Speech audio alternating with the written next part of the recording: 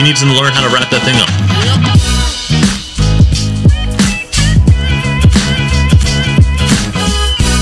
Quit yucking my yum. Welcome in, everybody, to the Philly Experience Podcast. My name is Max Gretzula, joined by Tanner Gilmart and entire hood today. Back up on top of the roof jet. Terrible roof start to the jet? show. Roof Sounds deck. cool. Roof deck. We're on the roof deck today. Feels great out here, too. You know this is my kind of weather. Oh, man, this is perfect. We talked about it coming football up the steps today when I told you that the sun is not out today, which I prefer.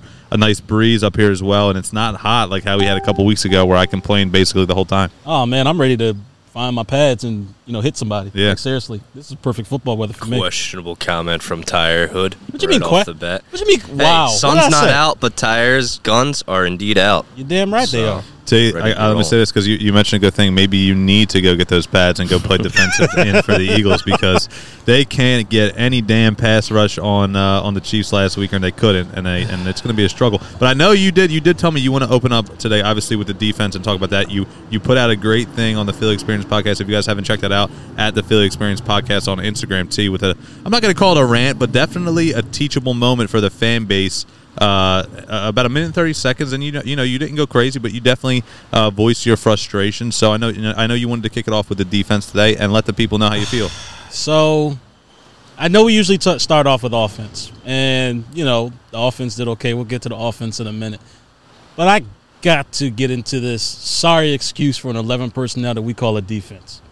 Like, the defense was just absolutely horrible. Jonathan Gannon and his scheme, or whatever you call it, has been figured out. All right. And for like the next 20, probably 15, 20 minutes, I'm going to eviscerate this damn defense. Like, from start to bottom, I just feel like the strategy was, okay, they're going to score on you. Just do your best. Like, I literally feel like the coaches just went out there and said that to them throughout the course of the week because that's exactly how they played. All right. You couldn't get a pass rush on Patrick Mahomes. You allowed Tyreek Hill to do whatever the hell you wanted. The only one who was really kept in check was Travis Kelce, which, okay, I'll give you credit for. But then you still allow Tyreek Hill to get all these easy passes. Like, one touchdown. Why the hell is Eric Wilson guarding Tyreek Hill? Well, they're all horrible linebackers, but why is a linebacker covering the fastest wide receiver in the NFL? Like, how the hell do you allow that? What scheme, what defensive coordinator who has any amount of football IQ intelligence allows that to happen? That pissed me off from jump. We're not even going to get into the fact that Darius Slay looked like he done gave up on some plays. We're going to get into him a little later with his little Twitter post and Instagram post because I'm sick of him too. But we're going to start this shit in order. The defensive line played absolutely horrible. I believe they only sacked Patrick Mahomes once or twice. They hardly got a pass rush on him. Then on top of that, for 4 straight weeks, and I'm including the Atlanta Falcons again because I believe if the Atlanta Falcons would have done this, they would have beat the Philadelphia Eagles. This defensive line is getting beat off the line of scrimmage. And something that I took pride in, especially under Jim Schwartz, was the fact that this defensive line was an attacking defensive line. This defensive line knew how to stop the run. They knew how to put pressure on the quarterback. They knew how to get to the quarterback. And now all of a sudden, they don't know how to get to the quarterback. I'm thoroughly concerned about that because for 4 straight weeks, teams have been pushing this defensive line off of the line of scrimmage on run plays and being able to do whatever the hell they want to do. I'm frustrated by that. I'm irritated by that. Derek Barnett, how in the hell do you have 24 damn penalties on your career, but you only have 19 and a half sacks? How do you have more penalties than you have sacks? I'm sorry. What's he here for? I agree. I totally agree. I'm sorry, but as a coach, what are you going to do to discipline this freaking team? We're going to get into the penalties overall as well. But, dude, this is like the second or third week in a row where Derek Barnett has been a complete bonehead and committed a personal foul. Not to mention the fact that he's just not putting up any freaking stats. He's not getting to the quarterback. He's giving up on plays. I'm seeing this on the All-22 tape. Yeah. He's completely giving up on plays. If his first move don't work, he's giving up. He's just throwing his hands up. That's it. Yeah. I'm pissed off by that. on both sides of the ball, penalties killed. I mean, 3 touchdowns were taken back because of penalties. Like, it's just, we're going to get into that too, but Derek Barnett, I'm sorry, but as a coaching staff, you need to discipline that. Don't be sorry. Don't be sorry. He's costing this team yardage, putting them in bad position every time. Every time that penalty flag is thrown, you look to Derek Barnett when the Eagles are on defense because 9 times out of 10, it's his fault. And it's like, what as a coaching staff, what are you going to do about that? I'm sorry. You need to take away his playing time, okay? You need to take away his starting position. Fine him. I remember listening to Donovan McNabb one time, and he said that Andy Reid used to penalize those guys when they got penalties. They used to fine them. Do something. Discipline this freaking team. This team lacks discipline. Josh Sweater on the offsides, which is unorthodox for him. Something needs to be done. Also, your $100 million defensive lineman, Fletcher Cox. Another week, not a damn stat in the stat line. No tackles. No tackles for losses. No sacks. No, not even a solo, not even a assisted tackle. Nothing. I'm getting nothing from my defensive lineman. Ryan Kerrigan is a complete non-factor. See, you threw a lot out at the crowd there. I'm sure they're digesting it now as we speak. But here's the thing. Probably. Yeah, definitely. I can't disagree with that. But let's start out with the first point you made and take a step back. All right. So I definitely want to touch on the Eric Wilson play. That caught my eye. And probably one of the first things that I was like, wow, that can't happen. But let's take a step back. All right, Chiefs, Eagles, they come into the link, losing their previous 2 games. So you're playing against a really angry opponent. Patrick Mahomes obviously is a killer. But when you take a step back and look at the lines, 5 touchdown passes from Mahomes, literally 11 catches for Tyreek Hill, 186 yards, and he had 3 touchdowns. None more. It's an outrage. There wasn't any. Tyreek Hill will not have an easier touchdown than he did against Eric Wilson with that 5-yard or 10-yard play there in the red zone. But I think Andy Reid, still another guy you have to mention, 100 career wins with 2 different franchises, which is a hell of an accomplishment. What a time to have! Yeah, with your 100th win with the Chiefs, that's 240, I believe, altogether for Andy Reid. LaShawn McCoy was in the building. Brent Selleck. I mean, it was kind of a reunion. It was bittersweet because the Eagles did lose.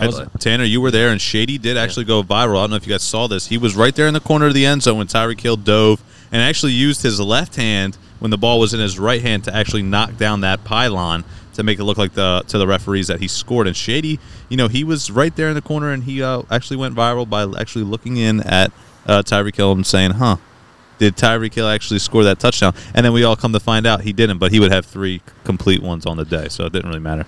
Yeah, go ahead. I don't count that last one. I mean, that was in the end of the game. People were already leaving out. It was the defense gave up. But that's my thing. Yeah, that's what I was going to say. But that's my issue. It's the same thing we brought up last show. Like, why the hell is this defense just giving up on plays? Like, the game is not over. How about some damn pride? Where is your freaking pride? Right. Everybody's blaming Anthony Harris for that.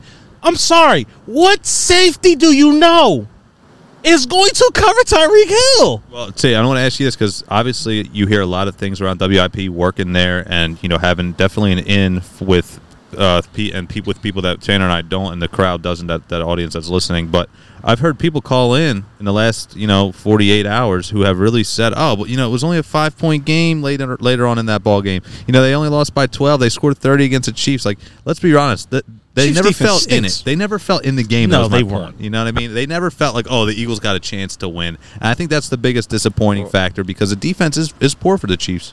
It's horrible. Being at the stadium, it really did feel like a close game. The crowd was in it up until the beginning of the fourth quarter when things started to get out of hand. That's when people started leaving, about 10 minutes left in the fourth. Just droves of people leaving.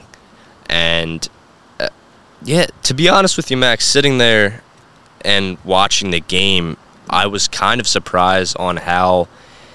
And T's going to hate me for saying that. They were kind of controlling Patrick Mahomes earlier in the game, and he wasn't much of a factor as he usually is. But once again, he throws overhanded, underhanded, shovel pass.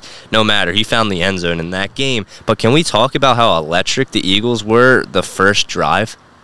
Yeah, the first drive they came out. I believe that was a three passes, 53 yards, and then Of course, there's an overthrow, which we're kind of used to the underthrowing by Jalen Hurts, but there was an overthrow to Zach Ertz, wide open in the end zone. I'm not going to deny that was a horrible throw, but it's a consistent vibe though. I feel like with Hurts, each week it's like there's one or two passes he just doesn't make, and it's like, come on, you got. But here's the thing, Max. Here's the thing that you got to understand with Jalen, and I'm not making excuses for him. I said it before. Listen, that was an overthrow, complete overthrow, and in the NFL, you got to be able to make that pass. He's open though. However, he's open. That was only his 8th start. He's essentially a rookie. I don't want to hear the 8th start. Oh, it's going to be his 10th start. Then it's going to be his 12th start. Then it's going to be. He's a rookie, Max. What do you want him to do? He's a young guy still trying to figure out how to do it in the NFL. You've got to give him that time. If there's a time to really rip Jalen Hurts, it's not this game. I'm not ripping Jalen Hurts today. I'm just saying there's most career passing yards. Yes, there's throws, but there's throws that he just has to make. I agree with you, Max, but he's going to learn that so long as he gets that opportunity to learn that. Now, it's different if it's Carson Wentz. I'm ripping him apart because he knows better.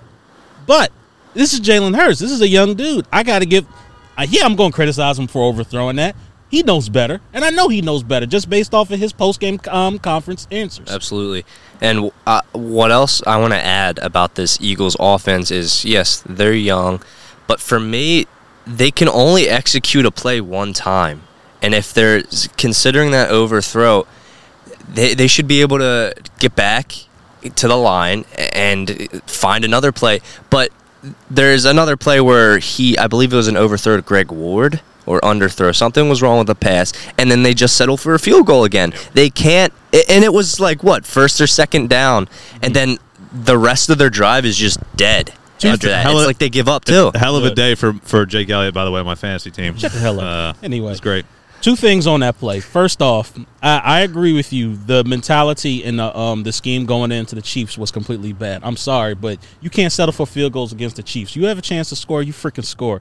All right, I don't care if it's 4th down or not. You take that chance. You're not going to beat the Chiefs on field goals. That's number 1. Number 2, I've been hearing this argument for the past 48 hours. I work the overnights the day after the games.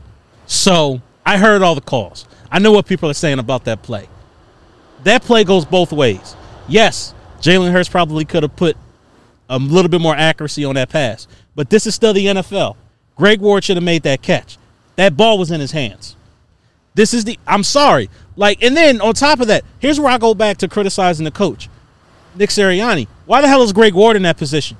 Why isn't Devontae Smith, who had 122 yards in this game, why isn't he in that position? Why are you putting Greg Ward in that position? Where's the first-round pick Jalen Reagor? If you're trying to get him on the field and try to get him recognized, that's one of those plays where he can get recognized. I think people are saying that he should be taken off of it in favor of Quez Watkins more, though. That too. Yeah. Where the hell is Quez Watkins? And actually, when I was mentioning that overthrow or underthrow to Greg Ward, it was actually perfect, and he just dropped it. I believe it was almost directly in his hands. He dropped it, and that came after that Goddard touchdown was called back as well. What is up with Greg Ward, too? The first 2 weeks, the guy's not even on the field barely, except for that one trick play they tried with the 49ers in the red zone. And all of a sudden, we're seeing some more Greg Ward. Because Quez Watkins is really the guy that they're trying to feature. But once again, I agree with you. Greg Ward shouldn't have been out there. You should have had your first 3 wide receivers out there, Devontae Smith, Jalen Reagor, or Quez Watkins. Greg Ward is your 4th wide receiver. Don't be rotating your wide receivers. You put the best players out there. You need as much confidence. You need to build up as much confidence for your quarterback as possible. And putting a wide receiver like Greg Ward out there is not going to help. Well, let's touch on the offensive line because coming into the game, 4 out of the 5 starters are out, right? Lane Johnson, late inactive for personal reasons. We still don't know the story there. But what do you guys think of the offensive line? What do you make of it? Did they stand their ground at least? Did they just give their best effort? I mean, you can't really. Surprisingly, I was impressed. Yeah, I was surprised as well. Especially considering that Lane Johnson was a last-minute scratch. Nobody knew what the hell was going on. Jack Driscoll was just activated. I feel like they did a pretty decent job in terms of protecting Jalen Hurts, giving him a clean pocket, and even opening up some running lanes, which I want to touch on that, the running game. It was a lighter opponent this week, though, with the Chiefs. And defensively. You got to put that into account as well because, it's hard to replace Pro Bowlers at those positions. Yeah. But I feel like they did a decent job. There's one play I want to highlight, though, and this might be on Hurts more with ball security, but, I forget. Was it the second quarter? Yeah. It was the second quarter, 30 seconds left. Yeah, the 4th down play. That could have been – luckily that ball did not get recovered by – right. It did get recovered by the Chiefs, but there was 0 seconds left. If there was 1 second, it would have been a field goal. Yeah. So that was big. Coaching. Why the hell did you not call a timeout? Why the hell did you not spike the ball? Exactly. That was on Nick Sirianni. No, they were in field goal range. Yes, Jalen Hurts fumbled. Would have been a long one, but yes, they were. Yes, Jalen Hurts fumbled it. But call a freaking timeout. Ask your quarterback to spike the ball. There's plenty of options that you right. Time was ticking. Made no sense. What the hell were you doing? I don't know if there was some terrible time management crossed over from Andy Reid to Nick Sirianni. It's a hell of a time to do it. But I want to even go to before that. Why are the Eagles just giving in at the end of the second quarter? And just like the Niners game, the Chiefs just march up the field. They score. And now this time the Eagles were able to have, they had around 52 seconds. And for me, when there's 52 seconds left in the half, I don't want to see just running and just kneel it, waste the clock. Why not go ahead and try to score? And I liked seeing them. They were close to scoring, as we mentioned, that they were field goal range. Nick Sirianni doesn't call timeout. They could have ran another play, got closer for the Jake Elliott field goal, but instead the ball's taken away from Jalen Hurts, and it just kept rolling down the field. And I thought someone was going to pick it up and just keep running into the end zone at one point. It was a slippery bean over there, but luckily there was 0 seconds left on the clock for the Chiefs to kick that field goal. And a lot of people might even say, oh, there's 52 seconds left. How many quarterbacks in the NFL besides Aaron Rodgers and Tom Brady can go down there and get in a field goal range or score a touchdown? But you never know. You throw a deep pass, close. maybe a pass interference. That's my thing. You know what I mean? You never know what's going to happen. So, disappointing, but tell you, I know I wanted to ask you because I know you touched on it quickly. The run game, Miles Sanders, 7 rushes, 13 yards. I mean, it's Kenny Gainwell. We talked about it preseason. I told you Kenny Gainwell. You said it as well. He's going to be the guy. And Miles Sanders, I'll tell you what. You want to talk about a guy that's not. I'm not saying he's playing his way out of the NFL, but playing his way out of a lot of money because he's not having a great season, and it's a year where he needed to because he's going to be a free agent. And that's the crazy part. You know what? And I can't even put it all on Miles Sanders because Miles Sanders is still, in my opinion, a dynamic running back. But the thing is, with Nick Sirianni's offense, he does want versatility for his running backs. I forget which game it was. It might have been in San Francisco where he had Miles Sanders, and there was an empty back set. So Miles Sanders was out at a wide receiver position. And I believe Miles Sanders ran the wrong route.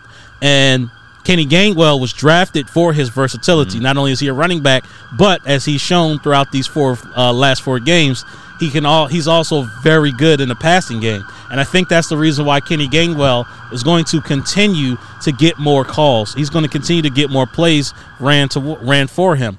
Here's my issue, though. And here's where I'm pissed off. Here's where I'm really pissed off at Nick Sirianni. When red zone offense is really irritating me because he's gone with these cute plays. And I'm sorry, that's not the position where you run cute. That's the position where it's time for mono football, big boy football. Matter of fact, here, you know what, Max, hand me a microphone real quick. Yeah, go ahead. Nick, look at me. Look here. When you're within 5 yards, you have a quarterback that's 6'1", 220+ pounds. You have 2 dynamic running backs. Okay, run the freaking ball. Sheesh. I love the versatility there, Mike. See, this is why I use this one because I get versatility. I can walk up, I can stand, I can go in a pacing pattern up here if I wanted to. Let's be honest, you're not getting out of that chair. No. His ass is stuck in that chair. I get like a hamstring pull or something. Speaking about hamstring pull, I just want to. Logan Thomas cost me fantasy football this week. Could have been my first win. He got 0 points. Guess how many points I lost by? 0.4. Damn. Dude, all he needed was I said 0 points. You didn't think that was funny? Damn. Right, well. No. Hey! Another thing to mention, though. Another thing to mention because it's big this week for the Birds. How about that running back Christian McCaffrey with the hamstring injury? Will he play? Will he not play? Who knows? Still gonna lose. Yeah, I don't think it really. Well, I mean, I'm only saying that because we have our predictions as a loss all across the board. Do we have our predictions at all losses across the board for the Panthers game? Yeah, 100%. By the way, Max and I, T had. I mean, this record's still the same, but he had a mixed match. Yeah, but Max and I 100% We'll see if we can keep it rolling. I'm excited for it, say. And now listen, I remember this. People are going to be out there saying, "Oh, you have them losing like every game." I actually have them going 10-7 because they're going to come on strong late against teams like the Shitball Lions and the Jets, other teams like that. They got to play kneecaps. The Giants twice though. They still got some poor teams on the schedule. The Cowboys obviously look the complete team. The defense is definitely better. Hey, Trayvon Diggs all of a sudden looks like he's a real deal out there. I know. I know Trayvon Diggs has definitely taken a whole step forward, but Wow. it really goes into one of my next things is that we talk about this week in and week out, but the drafting. I'm sorry, but that's the result of freaking drafting. The draft's not for a while, but I do agree with you. Like every year, it seems like the Eagles cannot hit on their draft picks, and it doesn't matter what round it is. It doesn't matter. Now, listen, I want to say this too because there was a time there where it was like, okay, a second-round pick was always hit for the Birds, right? You had Ertz, you had Shady McCoy, Deshaun Jackson, I believe he was a second-rounder as well. So there was a time period where you were hitting on at least your second round. Miles Sanders, people want to argue, yeah, I know he's not that great this season, but again, he was a highly recruited talent out of college, and now all of a sudden, your offensive line depth, one we talked about needed to stay healthy. That is basically gone. I hear you. Another note to add real quick, Jim Schwartz, for all the fire that he took in this city, he never, in his tenure as Eagles DC defensive coordinator, he never once allowed 40-plus points in back-to-back games. Yeah. Back-to-back games. He gave up never. once. One time he did. Never back-to-back. And this team, through Jonathan Gannon's first 4 games as the defensive coordinator, 2 in a row, 40-plus points, T. What's crazy is, and I'm sorry, I've criticized that man for so long, and he did so much with so little that he had. Matter of fact, give me that microphone again. All right. That microphone again. Jim Schwartz, I'm sorry. Sidebar. I am sorry. Forgive me. I'm stupid. No. T, hold on here, because I know, and I think we're in the same boat here, because Jim Schwartz had moments where we wanted to basically throw him off at the top of this building. But go ahead, Tanner. No, it'd be the same exact situation. We just need someone better than both of them. We need some players, is what we need, Tanner. Yeah, Players. That's a fair point. I mean, and I think that this draft, depending on the we're talking about the draft. Well, you guys in the draft, Yeah. man. We're in week 4. Why are we talking about the draft? Because basically that's the main issue, and that's the main issue why the Philadelphia Eagles are in the position that they are. It's the reason why they're in cap hell and they couldn't sign anybody. It's the reason why there's a lack of talent at these primary positions. It's because of drafting. Not to mention the fact that here's another reason why Jonathan Gannon's off defense ain't really working. You have no freaking linebackers. All the linebackers stink. Said. Yeah, and I can't So argue I that. figured something out with Jonathan Gannon's scheme. So what he's trying to do and establish is, Let up unlike the most runs possible. And I'll get to that in a minute. Points That's one of the overall points. But his scheme is basically almost like a 3-4 scheme, but he's running it like a 4-3. So basically, he wants his defensive linemen to take up blockers and allow the linebackers to make plays. Here's the issue: you don't have no freaking linebackers. Well, and again, now let me say this, because Fletcher Cox has taken a lot of heat in the last couple weeks. But basically, if you lay it out how you just did, can he, or is that heat deserved on Fletcher Cox? Because you just mentioned that Fletcher Cox is there. You just said the defensive line is there to just take up blockers, and the linebackers are the ones who are supposed to make the plays. So what do you say in defense of Fletcher Cox, or do you think it's well deserved?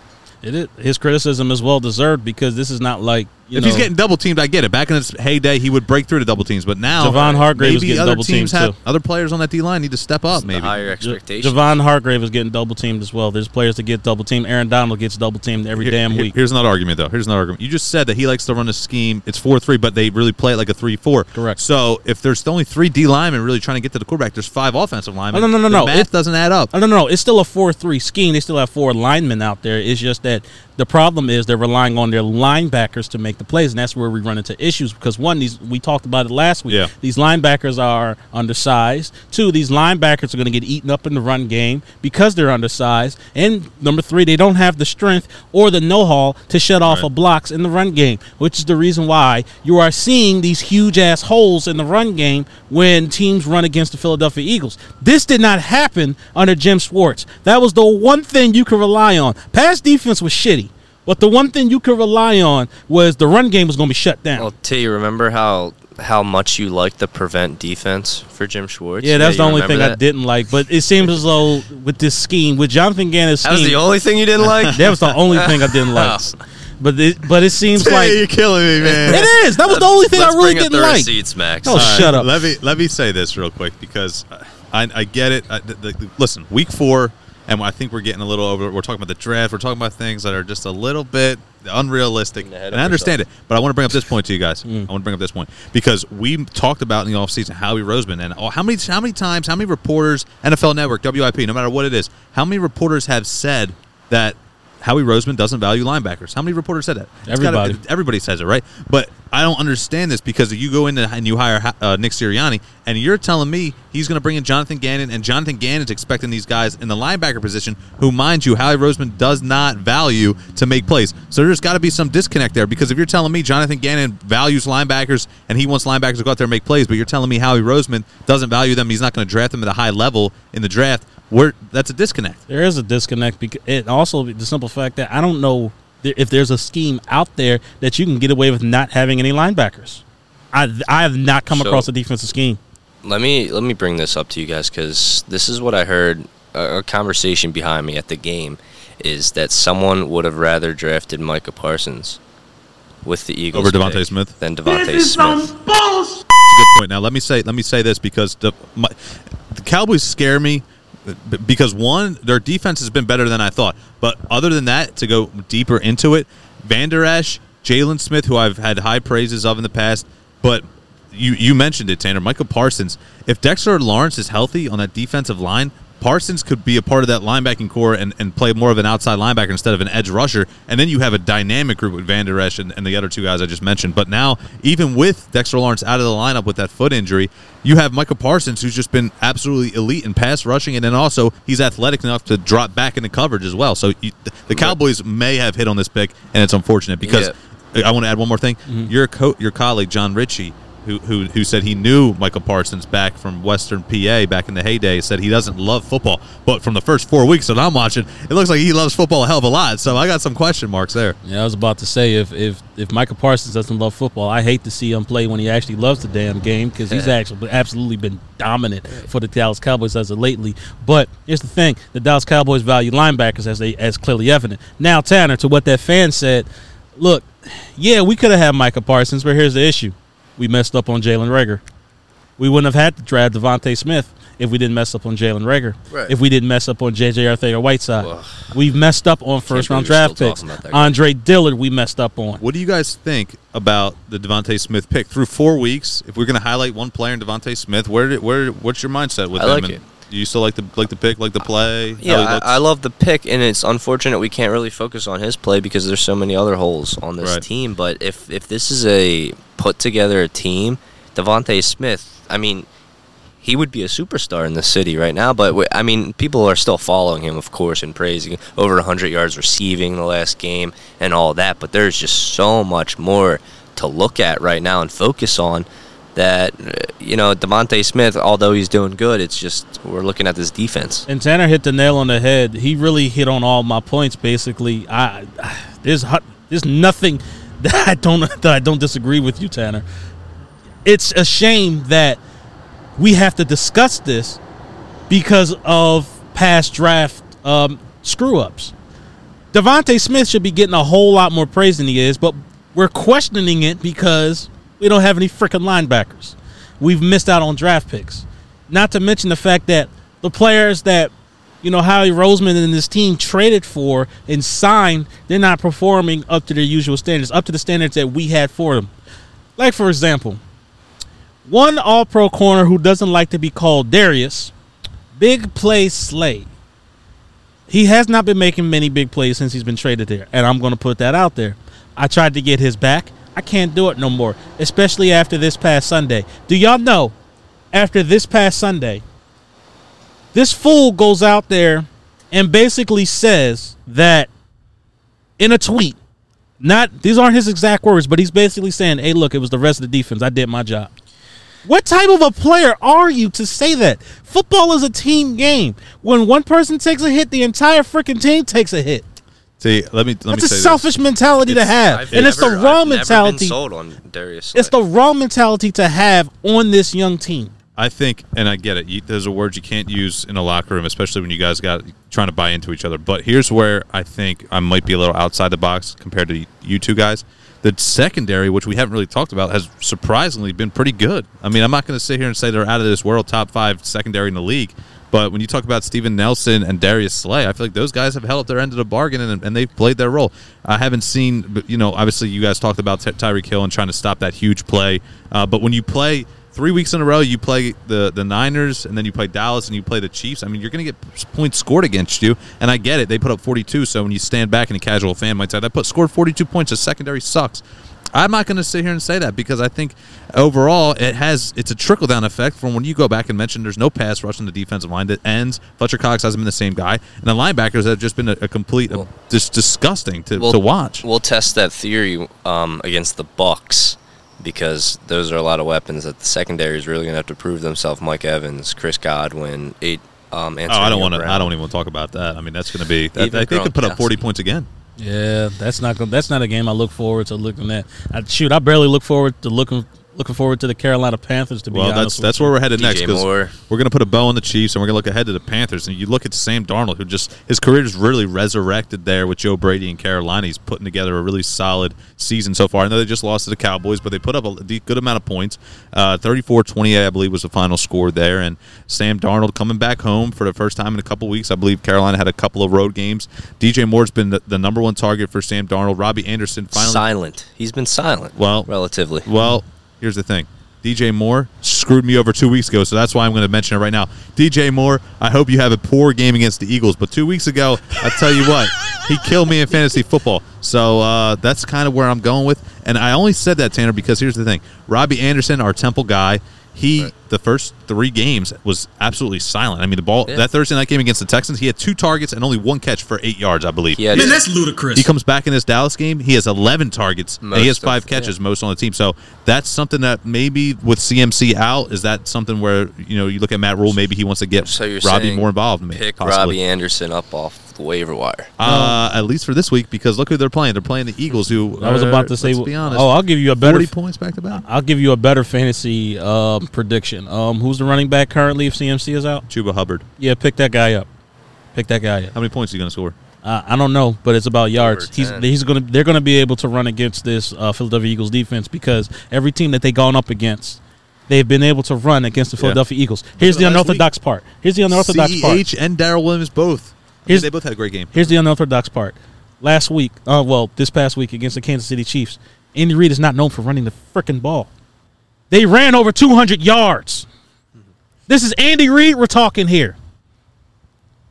Yeah, pick up those running backs. Pick up those running backs. And surprisingly, I shouldn't say surprising, wrong word to use.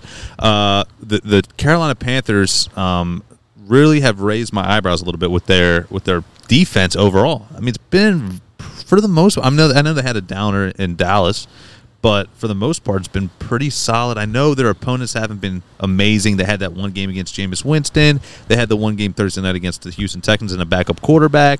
But it's not an easy matchup for these birds, and they're going to go on the road into Carolina. What do you guys think? What are the predictions here? What do we think is going to happen?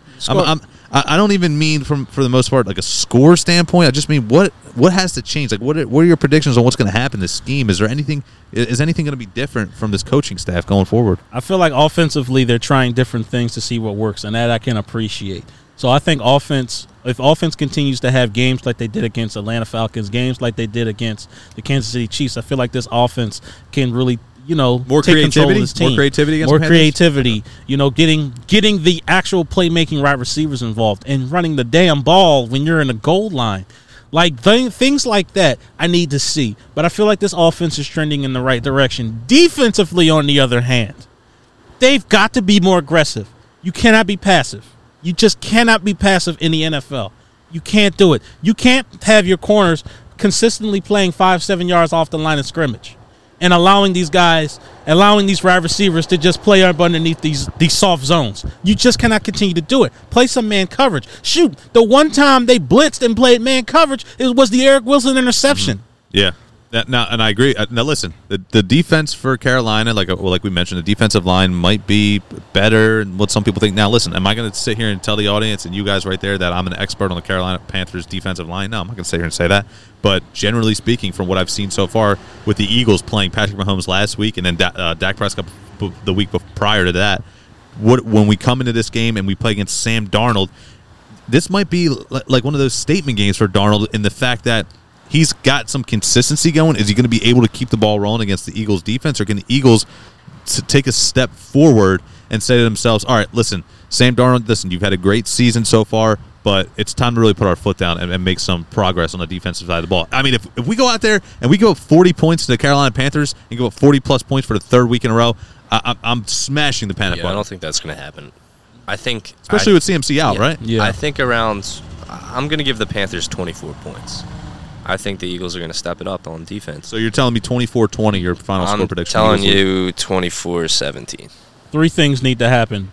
Okay, 1, the offense needs to continue performing like they did against Kansas City, which I don't know if that's going to happen against this Carolina defense. Gotta get in the end zone, this Carolina defense is a whole lot more potent than the Kansas City Chiefs. The field goals. Come on, let's punch it in the end zone. You can't do it with field goals. 2, this defense needs to step up and be aggressive. You've had 4 weeks to do it, and I don't believe I'm going to be able to see that because you haven't done it for 4 straight weeks. 3, and here's the most important part, and here's the most concerning part: penalties. You still lead the league in penalties. Yeah. 44. You lead the league in penalties by a wide margin. Brush that under the rug, T. No, you're not brushing that under the rug with me. 44 damn penalties. You lead the league. That's pitiful. That needs to change expeditiously. Okay? No, that's the sign of an undisciplined football team. How about a score prediction before we transition here? Man. I'm going to say that the Carolina Panthers score 27 points and the Eagles score maybe 23 points. Tanner, we all said that the Carolina Panthers are going to win this game. Is that correct? It's ridiculous. Yes. We all said that the Carolina Panthers are going to win. So, you said that Carolina Panthers are going to score 24 points. Do I believe that the Carolina Panthers will score 24 points? I do. I think they can get there. I'm going to say the Carolina Panthers are going to put up 27 points, and I think the Eagles are going to put up 20 points. 27-20, the Carolina Panthers are going to win. Panthers have the 3rd best defense in the league statistically. Oh, T, I undersold them. Look at your eyes lighting up. You're like, all right. Well, I might have to change my score prediction. Total yards, 276 allowed. The Eagles, 367.5 allowed. It's funny because didn't Dak Prescott throw 4 or 5 touchdown passes last week?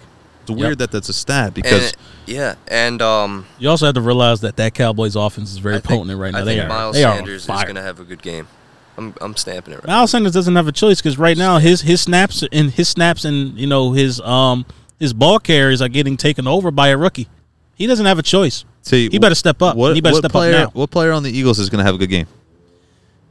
Javon Hargrave. That's the only one I can bank on. Javon Hargrave going to have a good one? That's the only one I can bank on. Are they going to get some takeaways? I mean, we haven't really seen a ton. I know Eric Wilson had that interception, but are we going to get some turnovers here? Some interception. I can't even rely on that either. It took you 4 weeks to get a damn interception. I think there's going to be an interception as well.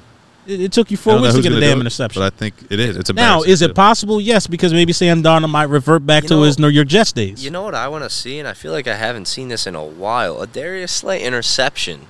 Like maybe the ball bounces around a couple times and he comes up with it. But has there ever and last season too we're looking at, has there been a clear Darius Slay interception where he just snagged that ball out of the I think last year there was an interception for Darius Slay. I believe it was a clear interception if I remember correctly. But what he needed an interception for everybody to pipe him up on Instagram and for him to share everybody's individual stories? Here's my thing with other than getting bitched at by DK last year in that game. Devontae Adams. Well, Devontae Adams as well, but DK and then there was the whole Hopkins situation, blah, blah. But my thing with Slay is he was such an elite corner and would make highlight reel plays with the Lions, and I felt like we got him. He didn't just fall off a cliff, but it's been kind of quiet. No, you know what I mean? You're it's just right. been, I mean, remember just the amount of times he would get injured game after game after game, and we're finally able to see him in full games. It's a good sign, but I want him to show us that he's still that guy that he was in Detroit. Live up to your name, big play Slay. I want to see you live up to your name. Some big plays. We all hope that he's going to be able to make some big plays, and the Eagles make some big plays this upcoming Sunday, 1:00.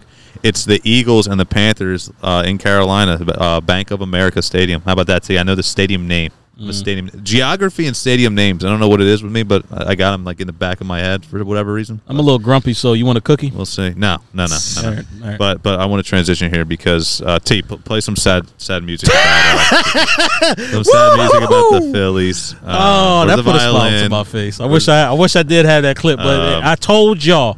The Philadelphia Phillies were not making the damn playoffs. They got swept by the Atlanta Braves. He's acting like it was a bold take and it was like a surprising take. Because I just felt like between callers on WIP, between you guys, between guys I would talk to, everybody felt like the Phillies could sneak in. No. They're the same damn 500 team they've been for the past couple seasons. This is a better team that we've seen in the past, 10 years? It is. They went 82-80 for finally a record that's finished above 500. Tanner, I'm going to take an old saying from you. Wow. Baby steps, T. You knew it had to be baby steps. Well, here, let's just recap, right? We talked about it, how many times off camera we're discussing this? Oh, we get the Pirates, the Orioles are terrible, the Marlins at the end of the season, but it all really fell apart in that 3-game series against the Braves. It always does, and it's not surprising, but you would wish to see a little more improvement than just one game over 500. There's going to be a lot of players moving around. Andrew McCutchen potentially played his last game as a Philadelphia Philly. I don't know if Rhys Hoskins is going to be on the Phillies any longer, looking to secure that first baseman position, really, because Brad Miller's just not going to do the job. Outfield. And for me, personally, I think that the rotation was sort of figuring themselves out late in the season, but still, bullpen, definitely a problem. Still, do you think that's the main problem? God, so many problems. Bullpen's always been the main. Bullpen's been the issue for umpteen years, and let's start off with the starting rotation first and foremost. They really need a true ace. That's the number. I think that's the number one issue. The disrespect for Wheeler. Zach Wheeler. Aaron Nola. Let me say this. Aaron Nola could potentially not be on the Phillies. Zach Wheeler is nice. Do I think he's an ace necessarily? Yes. This year he had to be, but just imagine how much better he could be. What do you mean he was just choosing? He had to be because Aaron Nola didn't live up to his ace status that everybody was talking about when he performed so well last year that he was considered. Remember the 4 aces? Yes. Yeah. Childhood memory. Yeah, go figure. Cliff Lee, Oswalt, Roy Halladay. Yep. Cole Hamels. All I'm saying is think about this from my point of view. If you get an ace and everybody takes a step down in that rotation, that puts less stress on everybody. Aaron Nola doesn't have as much pressure on him. Zach Wheeler doesn't have as much pressure on him. Zach Eflin doesn't even have as much pressure on him. Shoot, and now you have Ranger Suarez coming into the rotation as well. That would be a really good pitching rotation. Hold on, let me just pull Max Scherzer out of my ass real quick. Oh, here he is. Max Scherzer's your new ace. Where are we finding one of these guys? Where? We're just going to pull one off the tree? We don't really have any money to go over to luxury tax and spend to get one. You don't have no choice. The cheap-ass freaking manager. Well, that's my point. Are you really going to go out? Hoskins. Yeah, but with what package? You're telling me package some sort of package of Nola and Hoskins to go get an ace pitcher? I mean, that sounds good on paper. Yeah, it sounds good on paper. Now, I agree with you. Now, all the stuff I'm saying sounds good on paper. That is actually going to happen. No. Here's my thing. It's tough, too, because you look at these guys and they're really, besides Aaron Nola, you look at Rhys Hoskins as a player profile and you say, all right, Rhys, what have you done? If you look broad picture. He came back and hit, home runs back-to-back games? He slugged, and that's the thing. His slugging percentage was over 500. I believe it was 541 or something like that, which is what you want to see from your first baseman. The question is, are these guys going to put the work in the offseason to get better? You have Alec Boehm, who can't field at third base. He can't field really at first base, and his hitting has been very poor. Well, Rhys Hoskins, and again, this goes back to baseball's different, T. Baseball's a different breed. You can put the work in the weight room in the offseason for football players, but baseball guys, it's a 162-game grind, and it's really all year round. I mean, Bryce Harper, even during COVID, he would go in there and you would see him in his garage just ripping balls into a net. It's every single day. You have to eat, breathe, and sleep baseball to get better. And do you think Rhys Hoskins is going to put the work in the offseason to really buy into being that really true stud first baseman defensively? Because that's I get it. He's not going to hit for average, but he does hit for power. A little inconsistent for my liking, but if he can figure out some swing issues and buy into being a better defensive first baseman, I have no problem with bringing him back. But do you think that could happen? I think so, because I'll tell you what, watching him sitting on the bench as his team struggled and tried to get into the playoffs, I think that had some sort of effect on him. He wanted to be out there, and albeit it was an injury that put him out, he definitely wants to be on the Phillies. I think because of last year how poor our bullpen was, and this year it wasn't great either, but you go back to your opening statement and your opening question, Tanner, about what's the biggest problem on this team right now, and as much as I want to say bullpen, and it could definitely be the right answer, for me, I just need some more offense. I need to score some runs. You need more offense? I need to score some runs, T. How many times did we go, especially in that Braves series, we couldn't score till the ninth inning, and we got guys like Matt Vierling out there, and we had to rely on Eddie Rosario dropping a ball off his glove to even score a run. I need to score. You want to make the postseason, T? You got to score runs and beat teams. You can't just get lucky with pitching. I agree with you, Max, but offense is the last thing on my mind. You need defense. You need pitching. I think more games than where it was the offense's problem. More games was it that the bullpen came in and just blew leads. Right. Here's my, and I get that's true, but here's my counter to that. You have Bryce Harper, who is the MVP of the league this year. The MVP of the league. Bryce I don't know Harper, how much that means, tremendous but season. So you're getting a ton of offense from Bryce Harper from one player in your lineup. JT Realmuto came on strong in the end of the season, especially those last few weeks, came up clutch a few times. But overall, I would like to see a little bit more from him. And I know the wear and tear on a catcher is different from other positions. But look around the diamond. You have Alec Boehm at third base, who he came in opening day against the Atlanta Braves. Opening day, way back when in March, where he was the opening day third baseman, had a big-time home run to center field, and we're like, wow. Alec Boehm has the pop. This guy is 6'6". He looks like he's the real deal, and he completely shits the bed the rest of the year. I need something from him at third base. You look at Didi Gregorius, who hit .210 this year. As you're paying him $16 million, he hits .210 with a bunch of errors. You have Gene Segura, who is probably, I know Bryce Harper might win league MVP, but Gene Segura might be team MVP because of how great of a season he had. Andrew McCutchen, I don't want to hear anything about the home runs because, Tanner, I don't want you to go in there and look up, he had 20X home runs. I don't care about the home runs. I care about producing in the middle of your lineup. Yeah, he couldn't hit leadoff, right? How many games and this is where we go back because people forget it's 162 games. So how many times we think back to March, we think back to April, how many games that Andrew McCutchen hit in that leadoff spot and we just couldn't keep him there anymore. We had to pull him out. So basically, no more of this. Andrew McCutchen. No. This ain't 2018, 2019. But here's the thing with Andrew McCutchen. His contract was 3 years, $50 million. He's not going to be getting paid nearly anywhere near that. And he also hit around 220 to 230 this year also. So, did I even get to Odubel Herrera yet in center field? I mean, God. But the issue is Odubel Herrera is not a leadoff hitter. And that's another thing, too.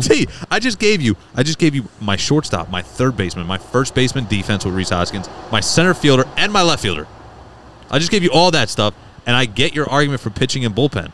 But if your rotation, if Aaron Nola can figure some things out, and when I say figure some things out, I mean really figure some things out. Like, he's got a lot to figure out because he's not the same guy we saw 2 years ago. I understand that. But with Wheeler, we haven't mentioned Eflin coming back yet healthy. Hopefully you get a healthy Eflin. Ranger Suarez comes out of nowhere and bursts onto the scene. And Kyle Gibson's been serviceable. So if you can get those guys to go deeper into games, and I get it, you're going to need a bullpen in a 162-game season that's consistent enough to keep you in the race for the division win. Correct. But when you got guys like Matt Vierling, Matt Joyce, you know what I mean, Freddie Galvis.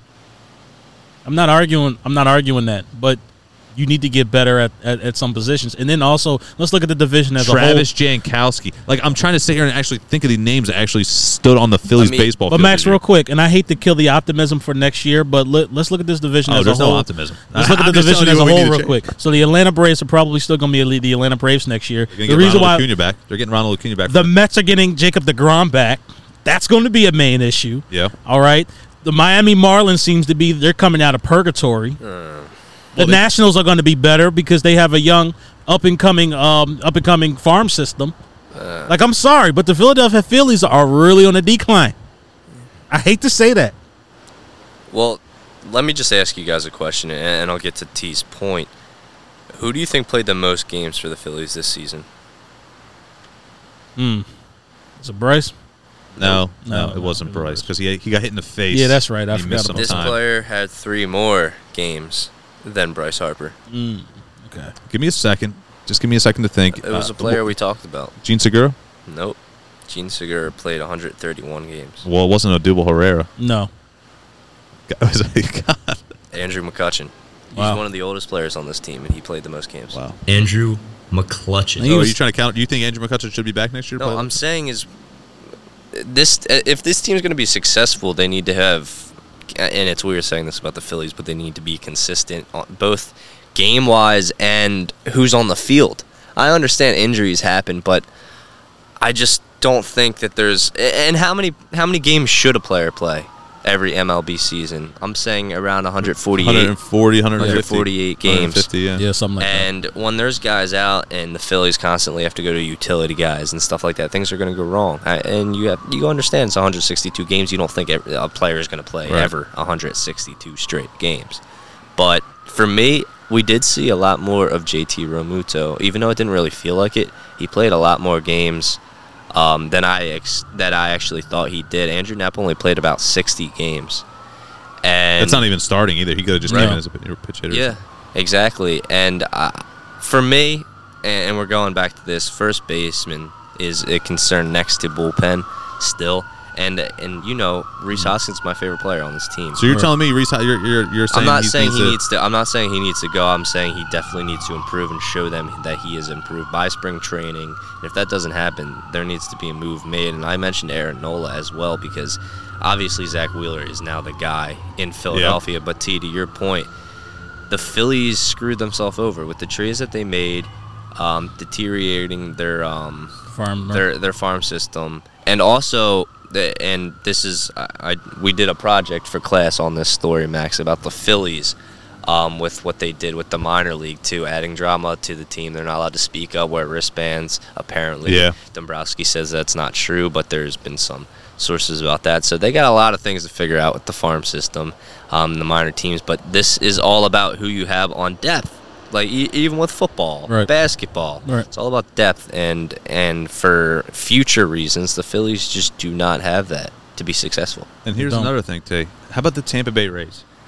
World Series last year, they get rid of their star pitcher Blake Snell to the San Diego Padres, who didn't even make the playoffs. They went out and spent $1 million, made a billion trades, and they still didn't make the playoffs. Well, they pull Snell in the Darvish, Blake Snell, time. Joe Musgrove. They have a whole all-star cast of players, and they didn't make it. But look at the Tampa Bay Rays. I don't know how they do it or what they do, but they got guys who you don't even know exist on this earth, and they just step up to the plate, and they'll hit a ball 500 feet. I'll give you one even better, and this has been a hot topic discussion on WIP.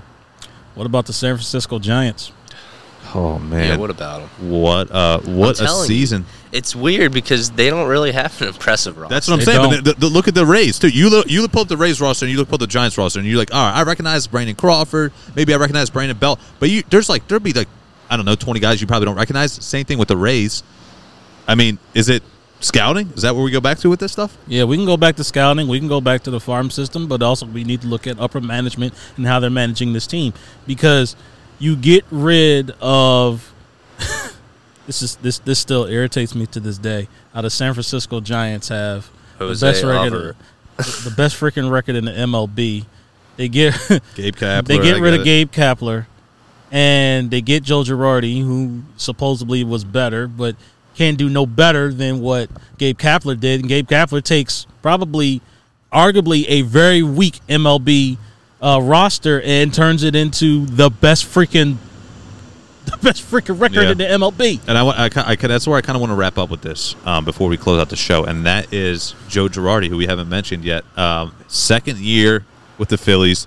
Last season, obviously, COVID shortened year, misses the playoffs with a losing record. This year, he goes 82-80 with a roster that, let's face it, was not great. Where is your assessment of Joe Girardi after 2 years as the Phillies skipper? And going forward, I'm not saying that he's going to lose his job or anything like that, but what are some expectations? What's it going through his mind as he gets ready to prepare for the winter? Go ahead. This is a weird situation because usually you'd be able to say, let's wait until he has a good roster in front of him. But I think that he had a well enough roster to make the playoffs. There's some blame on him, you're saying. So, yeah, there has to be blame put on him. And, I mean, I give him next season. I'm not positive, but I'm not negative about him either. So you give him next season?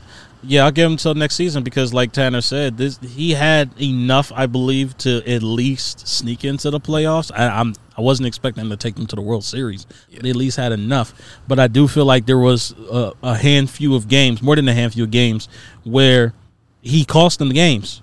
Sometimes with his bullpen decisions, all right, and his rotations. Look, he cost the Phillies some games. So he is responsible for this collapse as well. You agree, Tanner? Yeah, I definitely agree. There were some games where you're like, really? And just questionable moves. Pitch hitting decisions. Why the hell's Matt Joyce up at the plate ever? But here's the part. Where I got to give him the benefit of the doubt. This bullpen is what it is. This bullpen stinks, and that's as simple as that. That's kind of also on. I know it's not technically his job, but that's kind of on him too. How so?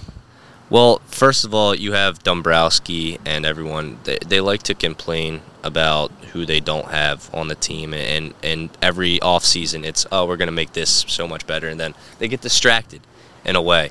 They go ahead and get utility guys when they should be focusing on the pitching staff. Or more specific, like get me a left fielder. Don't get me a guy that can play 3 positions. Go out there and get me a legit left fielder. Yeah, I mean, and then we mentioned the Giants, and it is working out with them. They have Chris Bryant in right field. Darren Ruff is the first baseman. And like 2 shows ago, I mentioned Darren Ruff. Go That's figure. just insane. Yeah, look at the stat line because he's actually doing pretty well.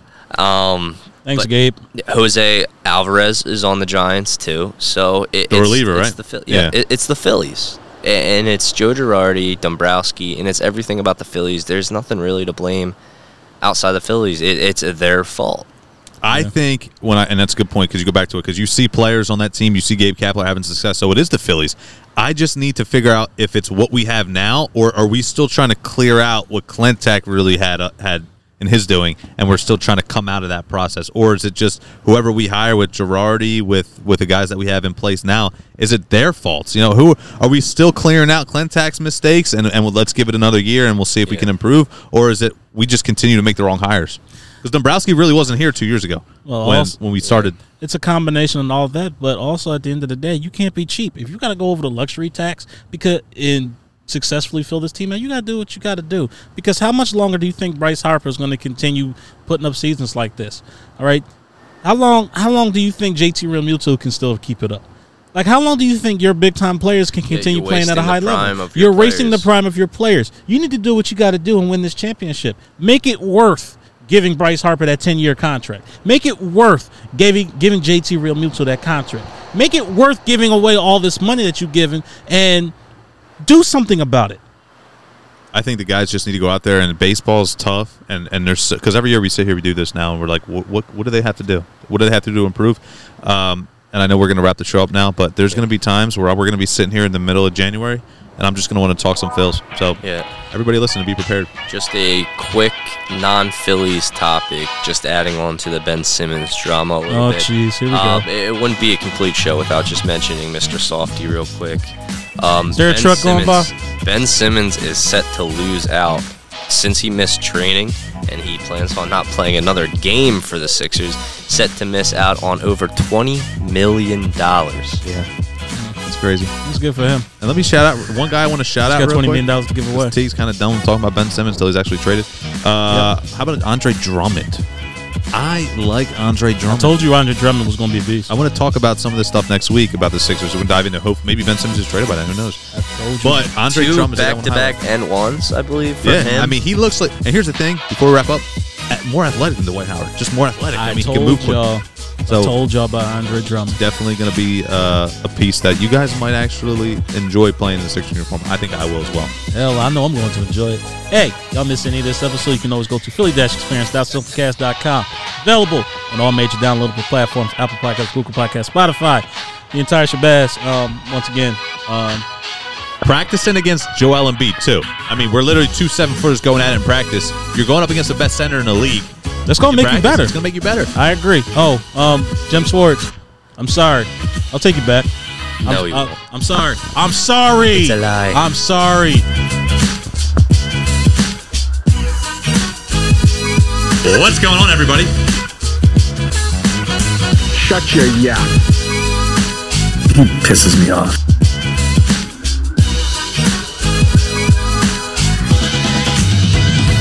He pisses me off. What? You piece of Swiss cheese!